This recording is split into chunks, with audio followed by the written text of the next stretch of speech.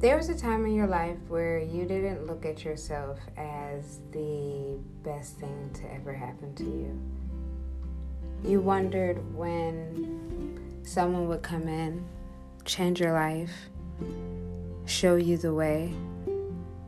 Maybe you put your faith in drugs or a spiritual practice. And every time you came up short, you wondered, what is it that I'm missing? And then one day you realized you were missing yourself the whole time. It was always you. You were always the love you were looking for, the compassion, the recognition. The person that you wanted to see you was always you. Other people acknowledging who you are only reinforced that what you saw was right.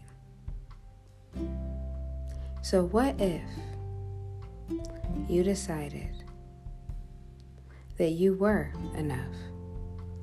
That the lessons that you've learned have only served you. That every experience has come and gone, but you still exist. You still are. I'm so excited that I get to be.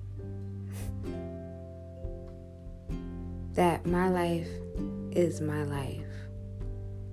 That the choices that I make are my choices. And that joy is always available. Thank you for existing. Thank you for choosing every single day to show up as you. And I am so happy that I am you, that I am me. How dope is that? Thank you. I love you. Have the best day ever.